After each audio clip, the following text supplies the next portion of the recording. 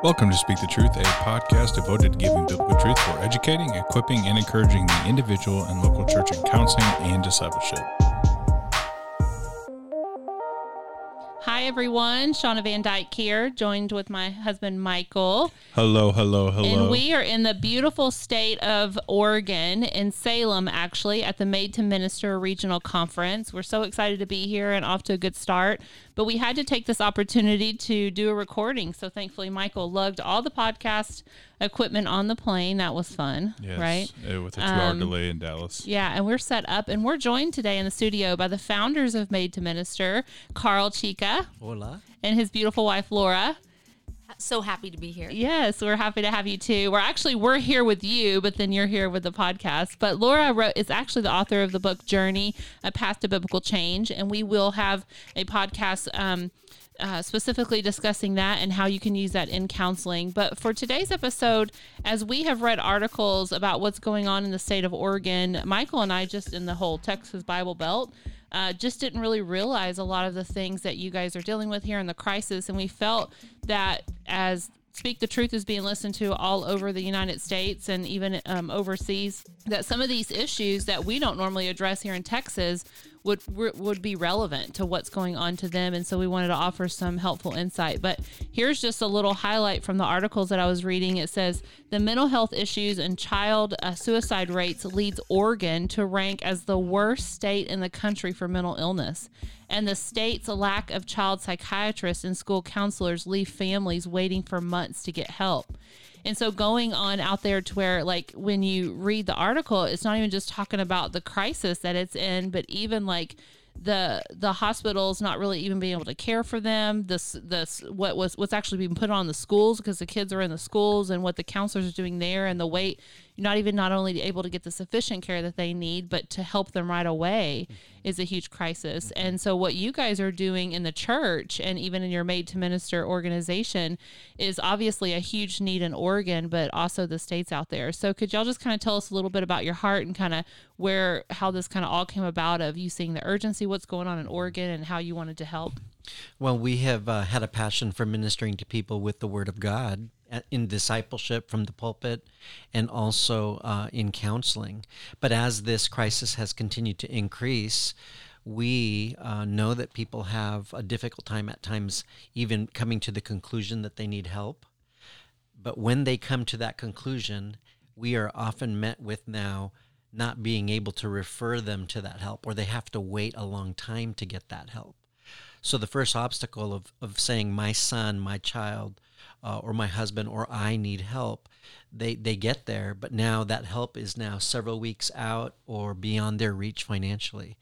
And so we as a ministry believe that was part of our calling, was to, in the process of making disciples, reach out to the community and begin to minister to their needs as they wait for mental health help, or to help them in areas that we do really believe that the gospel can address. Yeah.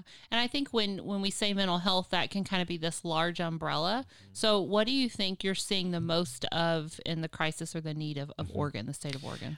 We are seeing a high frequency of depression, and we also are seeing suicidality. So in rates that are oftentimes per 100,000 of people, 4 people above the national average per 100,000 people. And then when you look at specific areas such as children in middle school and high school, that rate even goes up higher. And then we also seeing a shortage of those people that are trained to minister or actually help them with those crises. And so nationally, we see that the norm is something around 1,800 kids per mental health professional. Here in Oregon, it's 10,000 youth per mental health professional. Wow. So what about you, Laura? What are your thoughts on that? Well, God blessed us with the opportunity to be able to walk through a mental health crisis with one of our children. And so we know personally how difficult it is in the moment to not just access help, which was challenging, but also how to respond. And in our situation, we were really blessed to be ministered to by people who didn't actually have a good understanding of the mental health crisis that we were walking through, but knew how to minister well to us. And so some of our personal experience really opened our eyes to seeing the greater need and being able to speak more wisely into those types of circumstances. So we began to recognize that there were a variety of different people who were struggling in that continuum of that mental health, whether that would be mild anxiety or depression all the way to more severe schizophrenia, bipolar, and some of those more heavy mental health crisis situations. And so our philosophy really became not that we had to be the experts on it, but we needed to know enough about how to minister well to those folks who we knew were within the church. And we needed and believed that if God brought them, then we would be able to minister well to them. And from going through our own experience, we knew that that would require some knowledge or experience, not just experience, but a growing knowledge of what mental health looked like and how to access resources, but also how to minister well to people wherever they were in that process. So whether that was getting to the help, receiving the help, or the aftercare, where could we walk well with people in all of those stages? And so when you did that, you started in your church and then only helped the people that were in your church and then opened it up to the community? Or how did that work? Exactly. Is that kind of where you started? It. And then it almost became like, wow, we need more people to help. From our church then to other congregations that were by word of mouth, and then eventually presenting that we do have some individuals that are equipped to help, and beginning to get more and more referrals, to the point where even within a secular community, because resources are so in demand, that there are families and individuals that will come to a church for help when they're in a time of crisis, and us being able to even work with a secular couple or family that are working through difficulties. Well, I think that obviously there's a little bit of where, like say in Texas, because that's really where we live, and we have the perspective there where there's, a lot of medical help, to where, the church isn't the first resort, to where here it's almost like that's out of desperation. Even if I don't believe in God, maybe the church can help. And how awesome is it for the church to be viewed in that way? And then even if that is the way that they come, praying that the Lord obviously uses, you as tools to be able to share the gospel and give them the true hope that a hospital couldn't give. But it actually says, the ratios that you even mentioned earlier, it's the worst ratio, one of the worst ratios in the country. Yeah. In 2017, they identified that based on the providers available, the types of diagnoses and issues, and then the severity of like suicides. So from 2016 to 2017, there was like a 53% increase in school-age kids 9 to 24 from one year to the other. That's startling. And so then on the list of all of the states, we were placed 51st. And so, 50 states, including the District of Columbia, and we're the worst one in the nation. Wow. Well, that just immediately makes me overwhelmed for you. I can't imagine how y'all feel. I mean, how did y'all not get so overwhelmed by the need that, to an extent, sometimes when I get that overwhelmed, I shut down almost. Like, who am I and what could I do? This is way too much, especially when you're talking about suicide here and schizophrenia. Like, this is stuff that is you feel kind of unhinged, like you don't really know what way it could go. There's a lot of uncertainties. Obviously, you guys have to be strong in where you are with the Lord, but tell me some of those fears and the things that you're overwhelmed with that you had to work through to do that. Well, there's no doubt that it's challenging, and we want to be really respectful of that. But I think the encouraging piece is that we see that Jesus and the Bible are still effective answers even in mental health crisis. Mm-hmm. Over and over and over again, we see that the truth of God's word, the community of believers, make a huge difference in folks who are experiencing any degree of mental health challenge.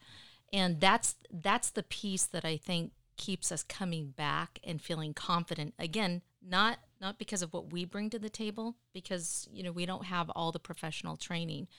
We want to be knowledgeable on how to access it and help people get that direction, because we believe that they need that help. But ultimately, it's Christ. He really is enough, and he really is the difference. It is true hope, even for those who are experiencing some type of mental instability. And so that grounds us and is foundational in helping us to continue to move forward.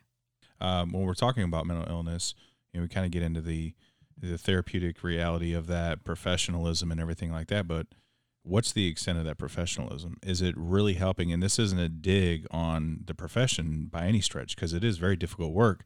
But at the end of the day, it's a man-centered approach to something that man can't solve, right? And so for us to bring the gospel, and we kind of alluded to this in the last podcast, but more specifically now in this podcast, is we bring the gospel in tandem with, okay, whatever care that we can give. Maybe the professional piece is maybe able to acutely identify something and work in that framework for a time, but in tandem with that, we're still bringing the gospel, and we're providing and presenting a true biblical hope that is not just sustaining, but transforming. So it's a good thing. Absolutely. And I think one of the things that the church uniquely has to offer is the body. Yeah. It's the community. Most mental health is isolating. Mm-hmm. When someone's going through a mental health crisis, or a loved one is going through a mental health crisis, it tends to draw them out of community for obvious reasons. But the church is unique in that if we can help people understand that they don't need to be afraid of a mental health crisis, that mental health is not outside of the realm of Christ and his biblical hope, and that Jesus does make a difference, then that encourages the community to come alongside in those really tangible ways, showing up to an appointment, showing up at the house, being able to say, let's just meet for coffee and just do a touch base. How are you doing on medication? Those are just some of the community pieces that the church offers that is unique to the church. Yeah. And it's a beautiful picture of the church being able to really be that tangible hands and feet of Christ in some really extreme ways. And I would also add to that too. It's what's interesting, theologically speaking, is God saying before the fall that it's not good for man to be alone. That when you're dealing with mental illness, that's the largest common denominator is loneliness and feeling isolated and lonely because I'm crazy, nobody can help me, I have no hope, and all of those pieces just continue to compound one another. And so to bring that community piece to it on such a level that the state can't offer at the end of the day. And again, I'm not hitting the state or anything. I'm not trying to speak this church against the state type stuff. It's just the reality. And that's obviously with the state coming in and realizing like, man, y'all bring something to the table. Sorry, I just dropped the y'all. Not you guys, but y'all bring something to the table that we can offer. Like maybe we could partner, and obviously the people that are coming to you, it's accomplishing something. So let's try to get behind that and see what we can accomplish together. So well, and one of the things as I heard you talk, Michael, and a lot that you were just saying, Laura, is it's not just the person who's say going through the mental illness, but the family unit. Mm-hmm. And so I'm sure one of the things that's really huge about how you're caring for the situation is also counseling the family, how to walk through this, how to support them through it. What they are obviously impacted by this as well. And so kind of share a little bit about that. Like how do you get the church around the family in that? If we look at the statistic I had mentioned earlier, that in that 9 to 24-year-old bracket of people, they're connected to parents, grandparents, brothers and sisters. And if they're experiencing these mental health crises, they're attached to those family members. Those individuals are part of some type of community. Mm-hmm. They're all hurting as that individual is now experiencing this. Mm-hmm. And the individual may be getting care, but who is to come alongside those parents to help him to now understand the issues that their kids are being presented with, how to access help, how to encourage them, how to also have individuals that are in the body of Christ that can say, let me share with you how I went through a similar trial or circumstance in the past, and let me come alongside you and minister to you. And that's why we called it Made to Minister, that each individual, even with brokenness in our past, even with our own tragic experiences, can then be further equipped to know how to come alongside someone and say, let me help you. Because in the same way that the sufferings of Paul he's describing, we were suffering and we were comforted. Why? So that we may be able to offer comfort to those that are also in need. And so he's coming from a place of, this is the type of suffering I've experienced. You've ministered to us, and then now you go minister. Mm-hmm. And so who is better equipped than someone who has walked that and then been ministered by the gospel to then share that with someone else? And I think that's the reality of that communal piece, because when somebody goes and ministers to somebody else, really what they're ministering is, my pain and suffering actually is producing transformation, which is what the gospel does. Yes. So there's nothing that man can bring to the table that offers that. Yeah. And so it is just an absolute work of God. Well, Yes. then, as high as these statistics are, I'm sure there's plenty of cases where suicide actually happens. And then you have the aftermath of that. And how do we care for the family and what that looks like? And knowing that Scripture and God is the only one to really bring that comfort and that healing. Do y'all see a lot of that as well, and in how you're counseling the units for that? Mm-hmm. Yes. Just even in our last school year, 2018 to 2019, in our small area of South Salem, which includes 2 public high schools and 1 Christian high school, we had 4 suicides, and we also had 1 adult commit suicide. So 5 within our small community. And indirectly, all of those people touched somebody, directly or indirectly, in a local church. Yeah. And they all had some type of a memorial service. Mm-hmm. And so many of our people from our congregation were able to go into those settings and minister to others, bringing meals, bringing encouragement, supporting them in their time of need, and then also then referring them to us to be able to say, now the crisis has passed in this window that was so tragic, but now we as the body of Christ can come alongside you and help you in your time of grief. And that there really is an answer. There is hope that is found in Christ. One of the issues that I think we've had to tackle in being able to minister to those struggling with mental health issues is maybe a more traditional view of or stigma that mental health has within the church, an over-spiritualization of, if you're struggling with anxiety or depression, then you're not trusting God enough, you're not reading your Bible enough, maybe you're not going to church regularly. Go do behaviors and then you won't struggle.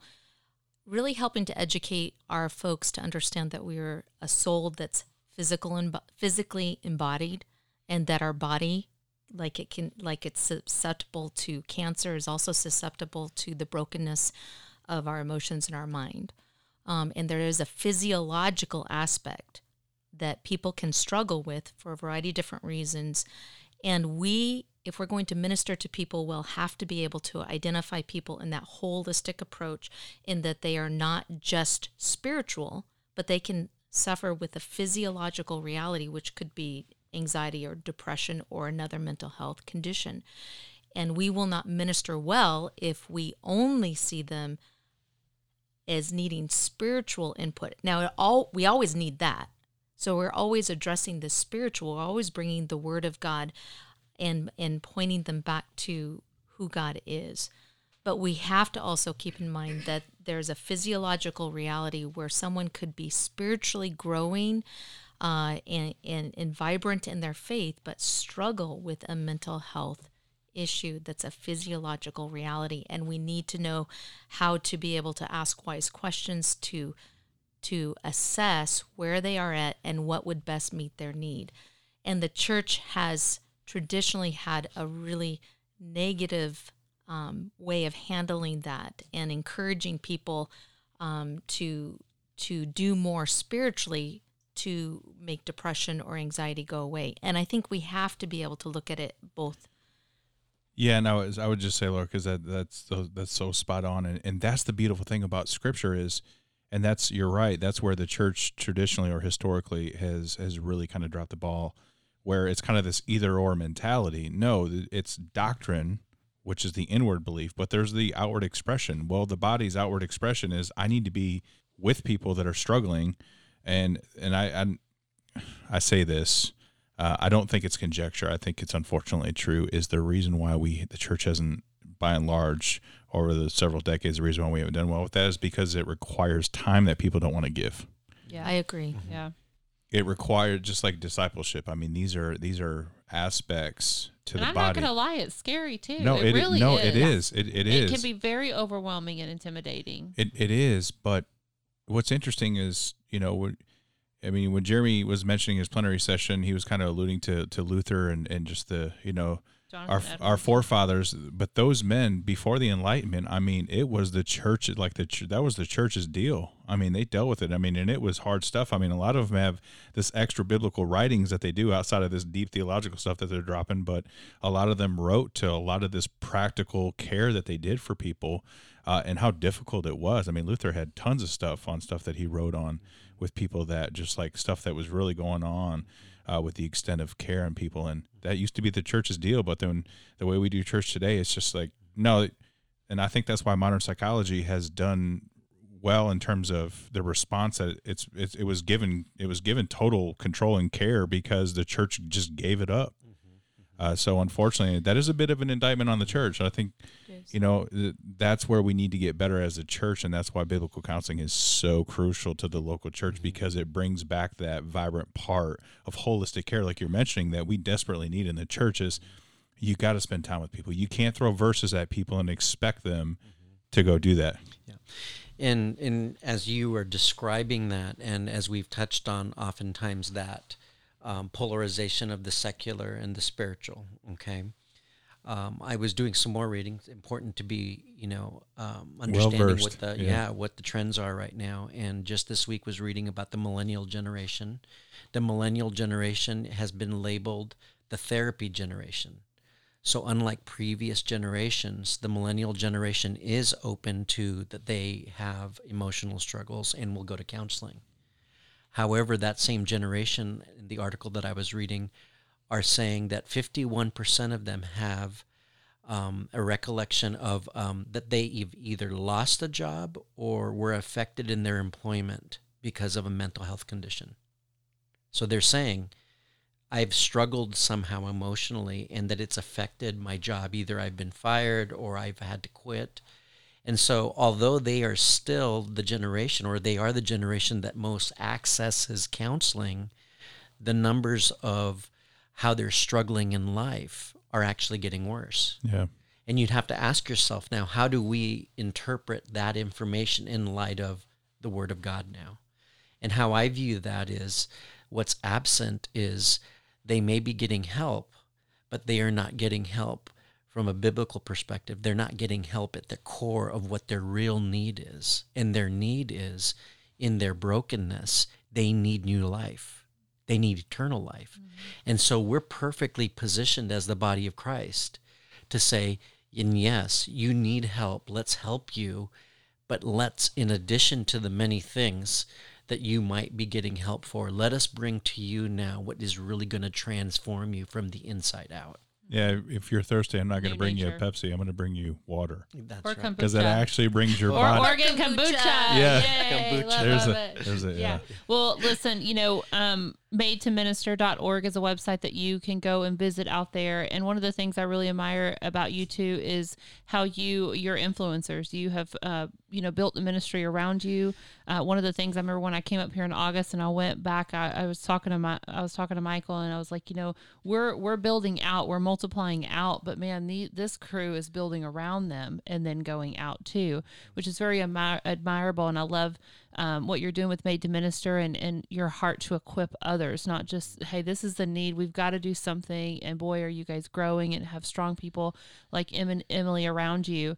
But let's just say right now, you got a mic. and there's some Oregon people listening, because we're specific about what's going on in the crisis in Oregon, what would you say to them? Whether they're a pastor, they're a leader, they're a therapist out there, how would you want to encourage them? I'd want to encourage them to join us in partnership to minister as believers within a secular culture, and to help us, and for us to be available to help them to be further equipped.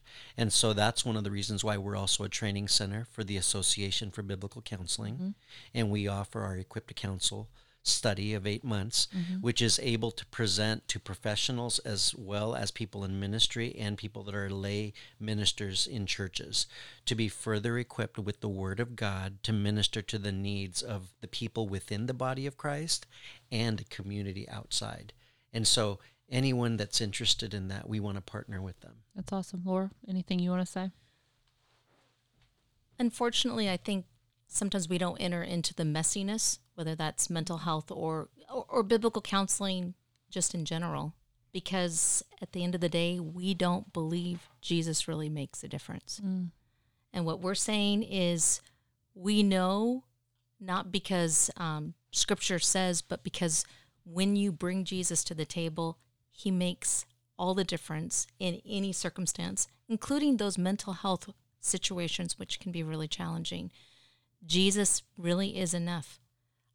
And so we really encourage you to really think through, what do I ultimately really believe about Christ, his word, and then am I willing, and if I really believe that, then am I willing to take that into some of those broken places? That's awesome. Well, hashtag bring Jesus to the table. Yeah, I like that. Well, thank y'all for what you're doing. Not only being a training center for the Association of Biblical Counselors. Obviously, we love everything that you're doing there, but just made to minister and just what you're doing for the state of Oregon. And I can't imagine how many hard days y'all have had when y'all get home and how y'all find rest. I don't even know, but thank y'all for what you're doing.